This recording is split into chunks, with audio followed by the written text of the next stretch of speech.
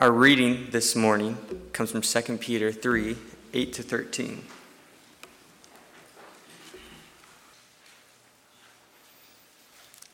Starting in verse 8. But do not ignore this one fact, beloved, that with the Lord 1 day is like 1,000 years, and 1,000 years are like 1 day. The Lord is not slow about his promise, as some think of slowness, but is patient with you, not wanting any to perish, but all to come to repentance. But the day of the Lord will come like a thief, and then the heavens will pass away with a loud noise, and the elements will be dissolved with fire, and the earth and everything that is done on it will be disclosed. Since all the things are to be dissolved in this way, what sort of persons ought you to be in leading lives of holiness and godliness, waiting for and hastening the coming of the day of God, because of which the heavens will be set ablaze and dissolved, and the elements will melt with fire. But in accordance with his promise, we wait for new heavens and a new earth, where righteousness is at home.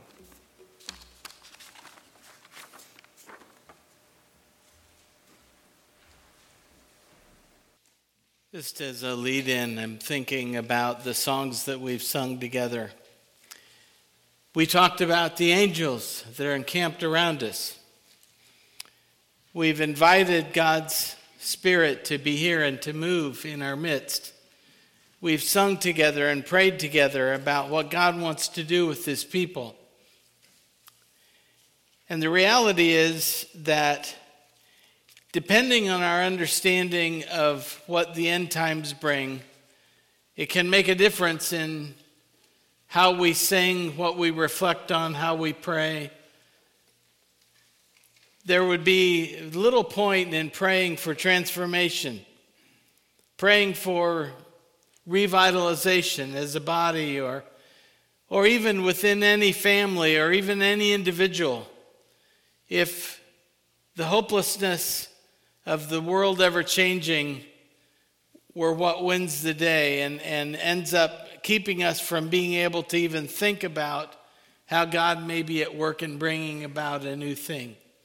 And that's why we sing these songs, not just songs of hope, but songs of actually challenging ourselves to embrace the call of God. And we never know when that will be. So today, as we think about the end times, think about what Scripture teaches us, we think about God's timing. One story, there was a pastor in Atlanta by the name of Mason Betha. He actually, about 20 years ago, he was pastoring a church of about 100 people. But he hadn't always been a pastor. In fact, he was formerly known as the rapper Mace, the flashiest, most pleasurable-driven performer on the Bad Boy record label. His transition from bad to good was rather abrupt. He didn't switch to gospel music or to gospel rap. He just left the music industry. He broke with friends and associates. He gave away lots of possessions that had shaped his persona: a Range Rover, a BMW, a Mercedes convertible, a diamond-encrusted Rolex worth more than most American homes. He gave it all away. He also left his huge contract with the Bad Boy Entertainment company and Arista Records. He said, there was no great emotional experience.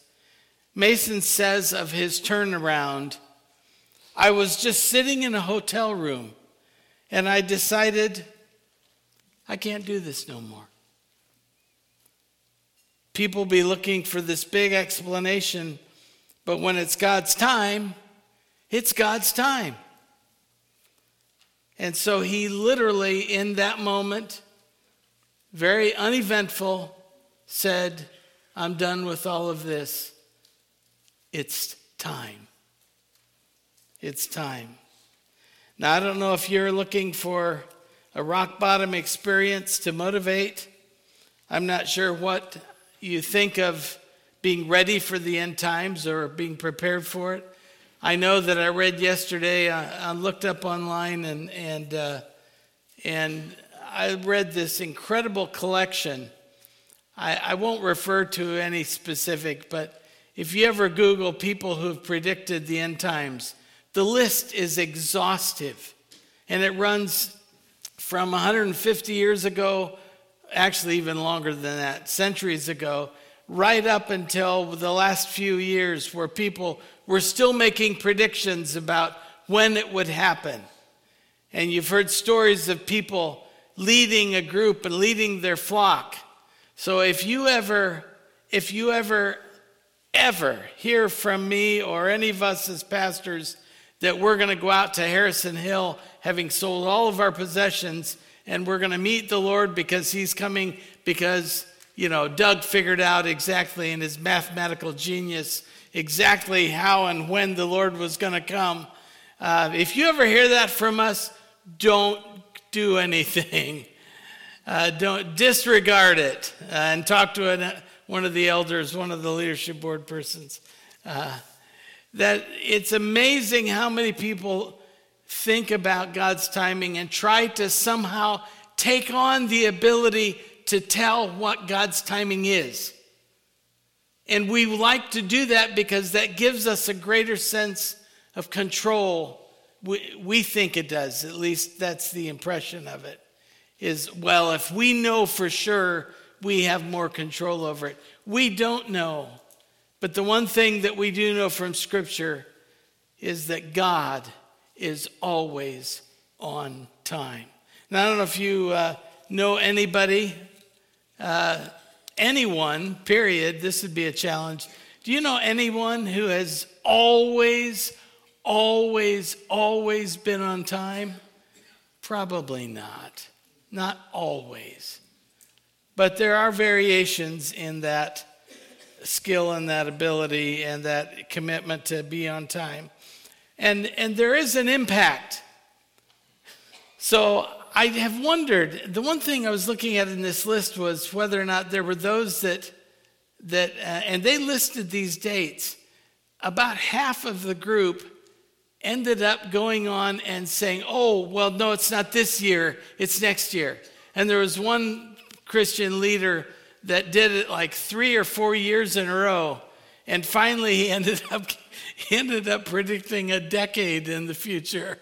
It's like, well, okay, I missed it 4 years in a row. Maybe I should, make it a bigger time. And I'm not trying to be mean to those persons, but they're really not trusting in God's timing. They're trying to figure God out. And that's not what Scripture tells us. So we're going to be looking at Scriptures this morning. It is clear in the teaching of the New Testament, Jesus is coming back at the end of time. In fact, over 50 times in the New Testament, Christians are encouraged to be ready for the second coming. In the Bible, there are 1,845 references to the second coming, which outnumbers the references to Jesus' first coming by an 8-to-1 margin. That's a lot of references and a lot of emphasis on the second coming of Jesus. Let's look at it in Matthew. If you have your Bibles with you, turn to Matthew 24, starting at verse 34. Matthew 24, verse 34. Truly I tell you, this generation will certainly not pass away until all these things have happened. Now that can be a confusing statement because that generation did pass.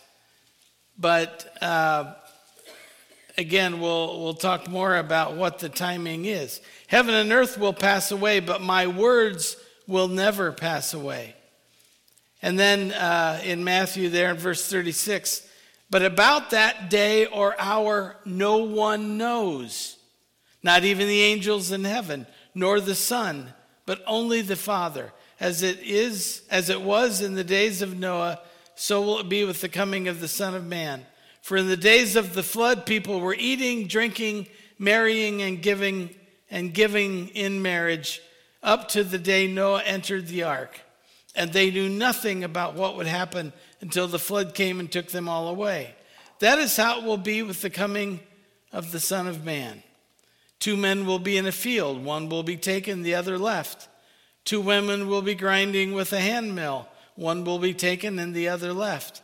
Therefore keep watch.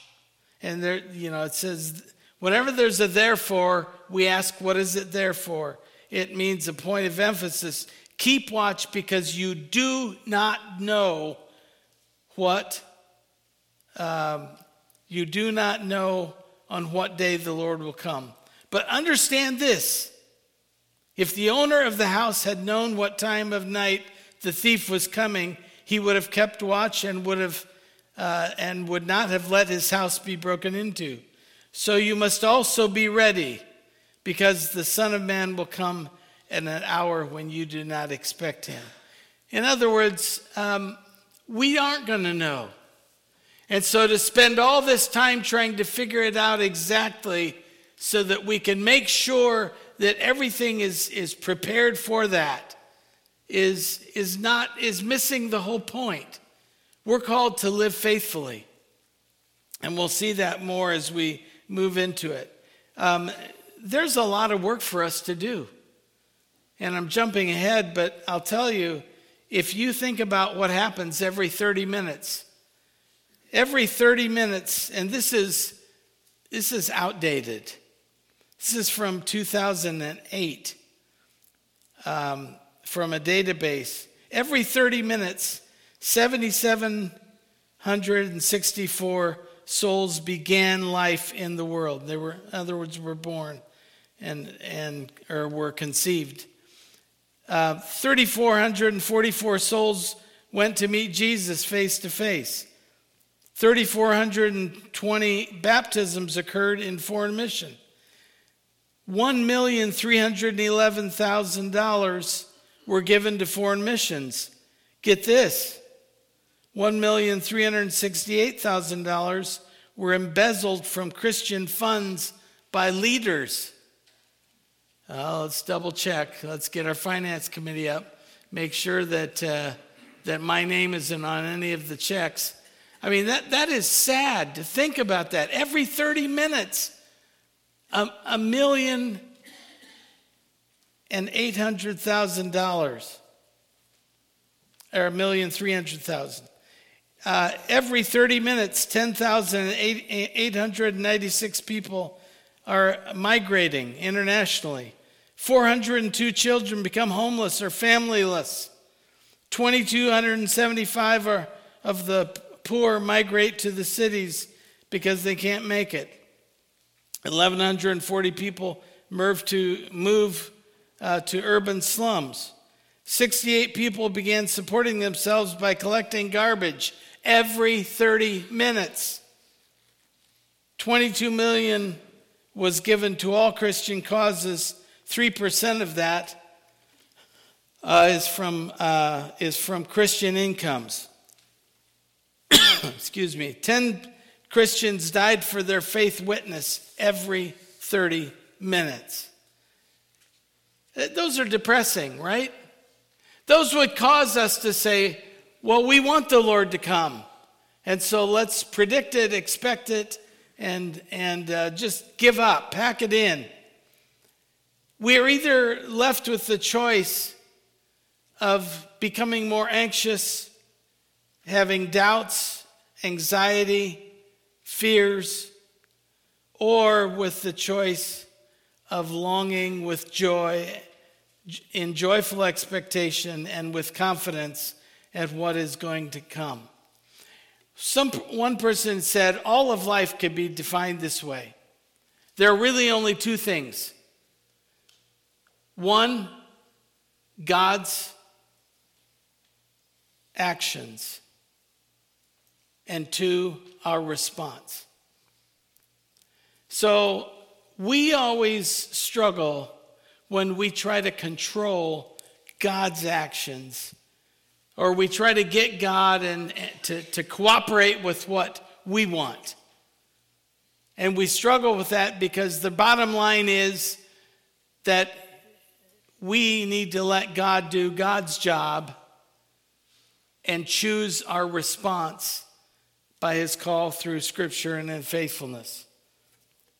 We talked a couple weeks ago, about the ways in which the people that Peter was writing to were being persecuted. And Paul wrote to the Corinthians much the same thing, this concern about this persecution. Now, we aren't persecuted in the way that they were. We're persecuted by our own lifestyles and creations and our own struggles and our own desire to have the things we want, get the things we want. And we struggle with God's cooperating with us. But many of the scoffers that Peter referred to are people who basically are saying, we're choosing to not follow God, and we're choosing basically to say, where is your God? When will they show up? And isn't that always the case? It's like Jesus comes to earth, lives this life, does all these miracles, has all this evidence, over 500 and some witnesses to his personal physical resurrection. And we still want to say, but where are you, God? God will do miraculous things. And we still say, well, I don't see any evidence, because we don't want to see the evidence or embrace it. So the question is, what do we do in response to this while God has not sent his Son to return? The end times haven't come, and we don't know when they will come. And we need to give that up, trying to figure it out. But what we shouldn't give up is, how are we going to respond in the meantime? How well are we going to wait? Are we going to wait well and do what God called us to do? It is really interesting to see how Peter responded to this. So on the one hand, Peter is giving a warning to those who are not prepared for the second coming. But he's also giving an encouragement to those who are believers in the second coming, and saying, but in the meantime, we've still got work to do. We don't just quit and wait. We actively pursue what God has called us to. And so our response, if all of life is about God's action and our response, then the question really is, how well will we choose? And what do we have to choose from the menu? Notice, going back to the scripture that was read in verses 11, and starting in verse 11, since everything will be destroyed in this way. So he's called for this. What kind of people ought you to be, is the way one version, I think it's the NIV, goes. And it says, and then he answers his own question, Peter does. You ought to live godly and holy lives as you look forward to the day of God. So you look forward, but you stay busy. You look forward to it, you're ready for it, you're longing for it. But in the meantime, and I know I've told you this story before, but I'll tell it again, because I was thinking a lot about my mom last week with Mother's Day. And my mom was incredible. She was the strongest woman of faith that I ever knew. And she would never waste a moment. Even if she was sitting on the couch, she would be doing embroidery.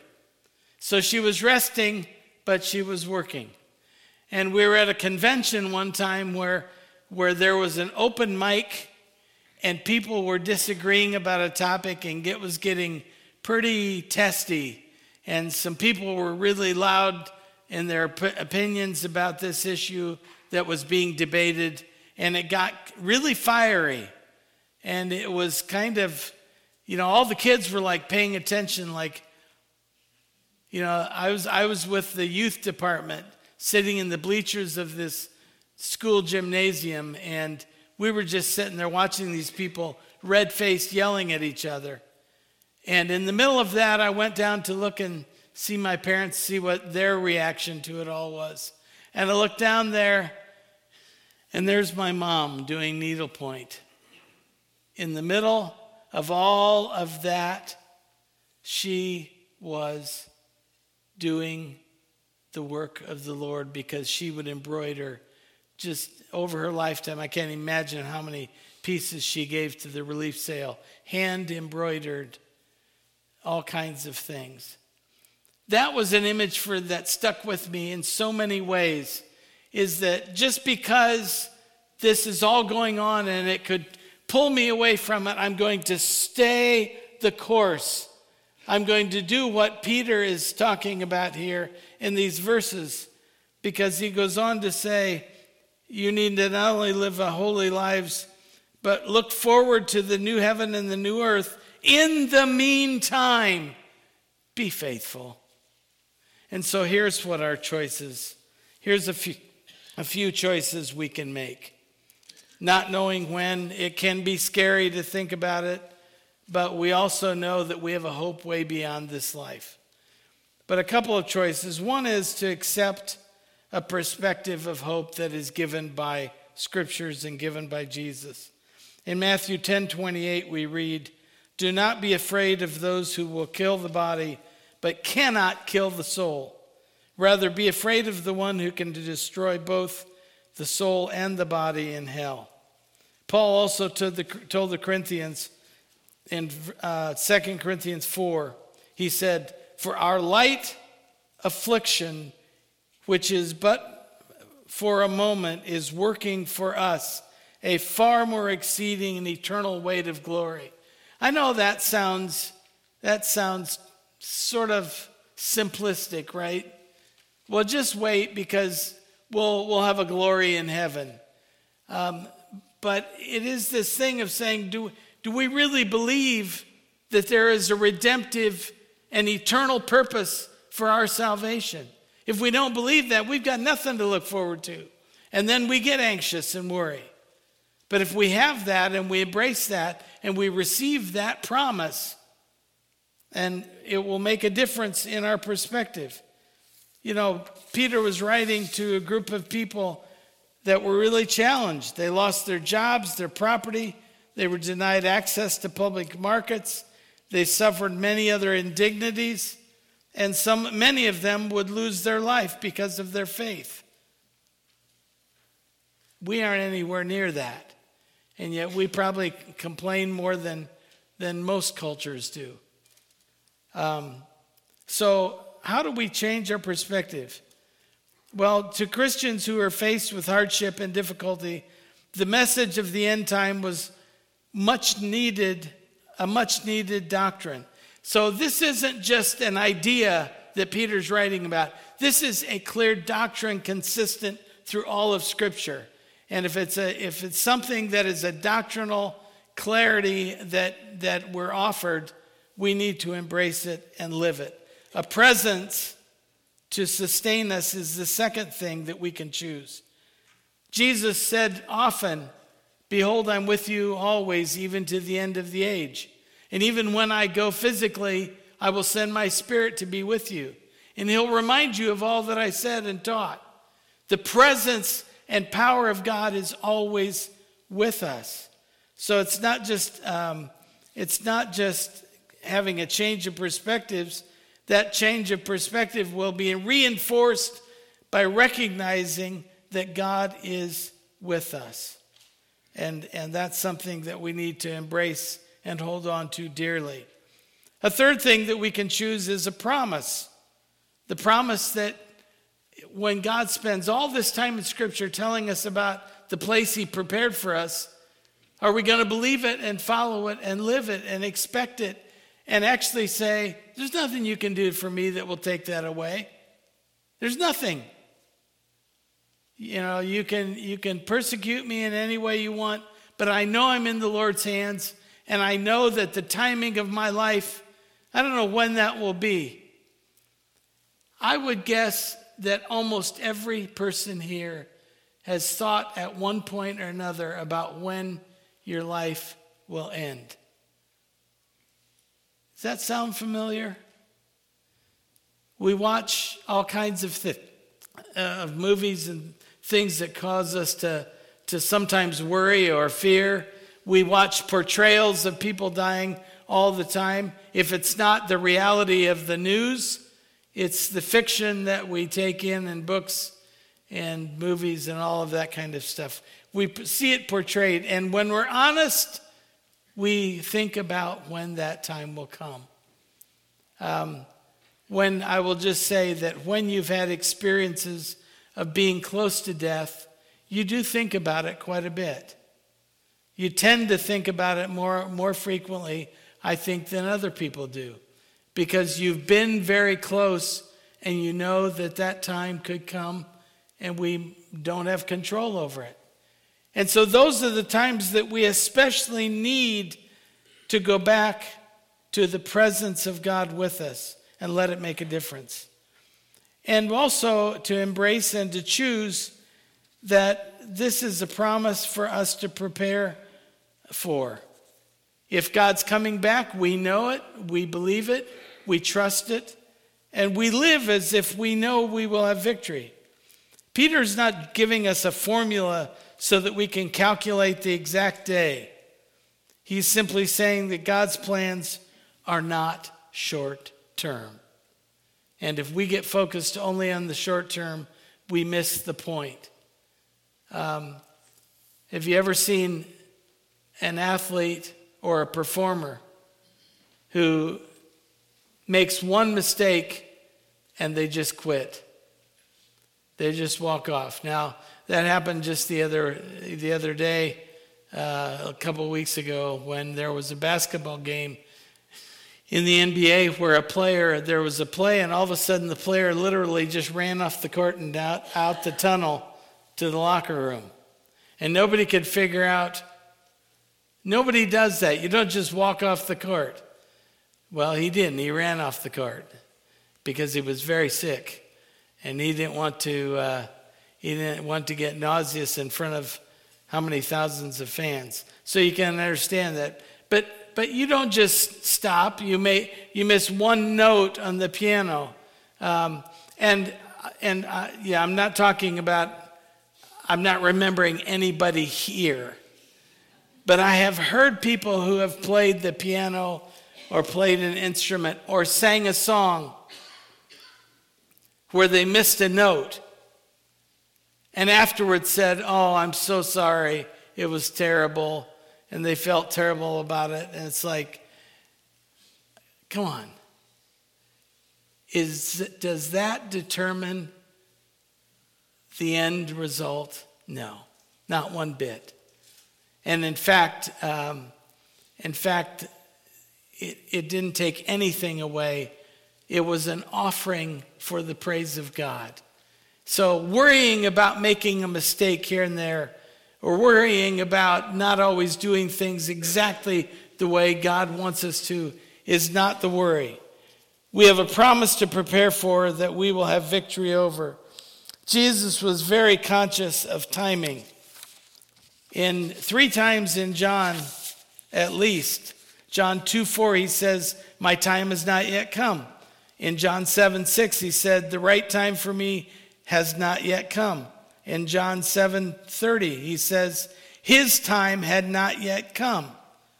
Peter tells us that the second coming of Christ is a matter of timing, that God has not sent Christ back to earth yet because he wants everyone to come to a repentance. He wants everyone to be able to have a chance at salvation.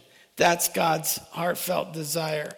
So we need to live as if we believe that coming is our redemption.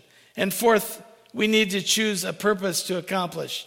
And that's what Peter was saying is, hey, as long as you're here, keep busy.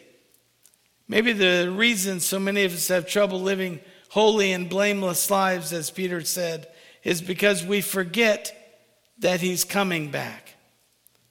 He also reminds us that there is a connection between the Bible and our daily lives, God's word and written word and God's lived word.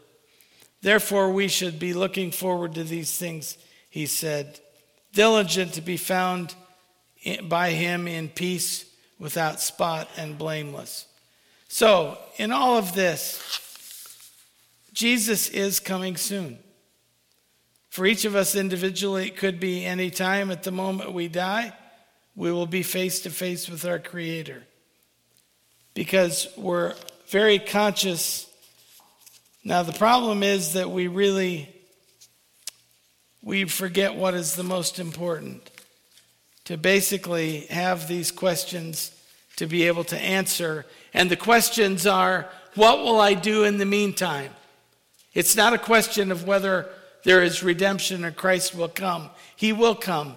And if it doesn't come in my lifetime, it will come at some point. It doesn't matter. In the meantime, the church needs to rise up and do what the church is called to do. I need to rise up and live like I'm called to live.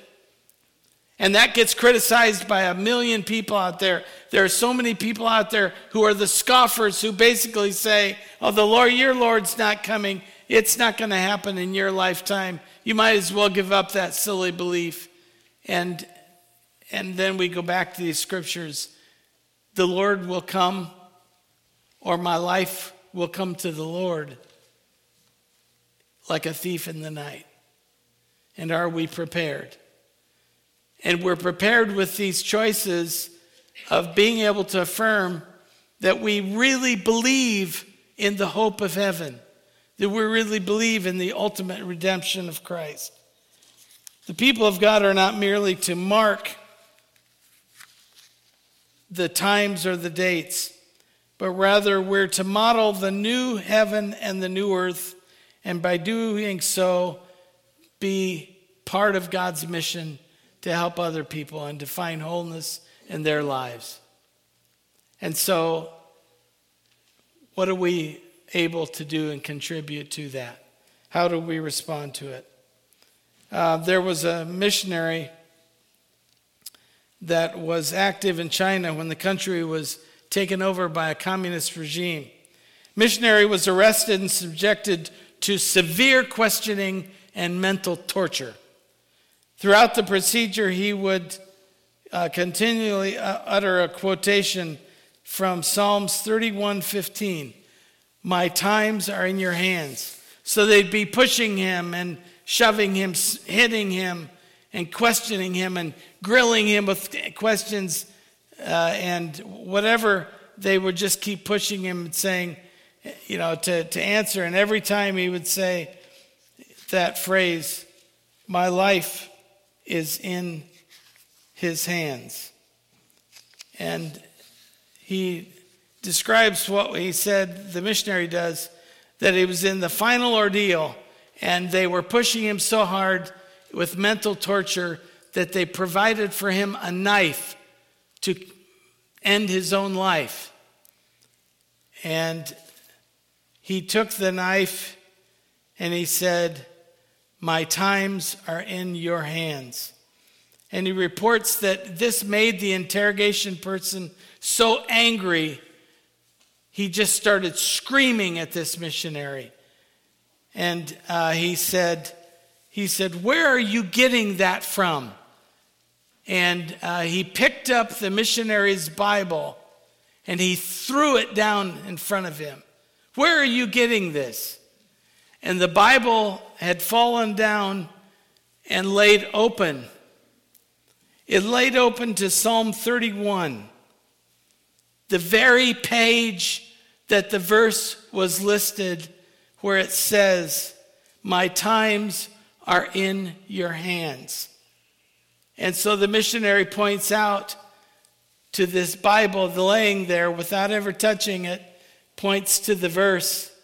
And it made the interrogation officer so angry that he cussed at him and walked out of the room and left.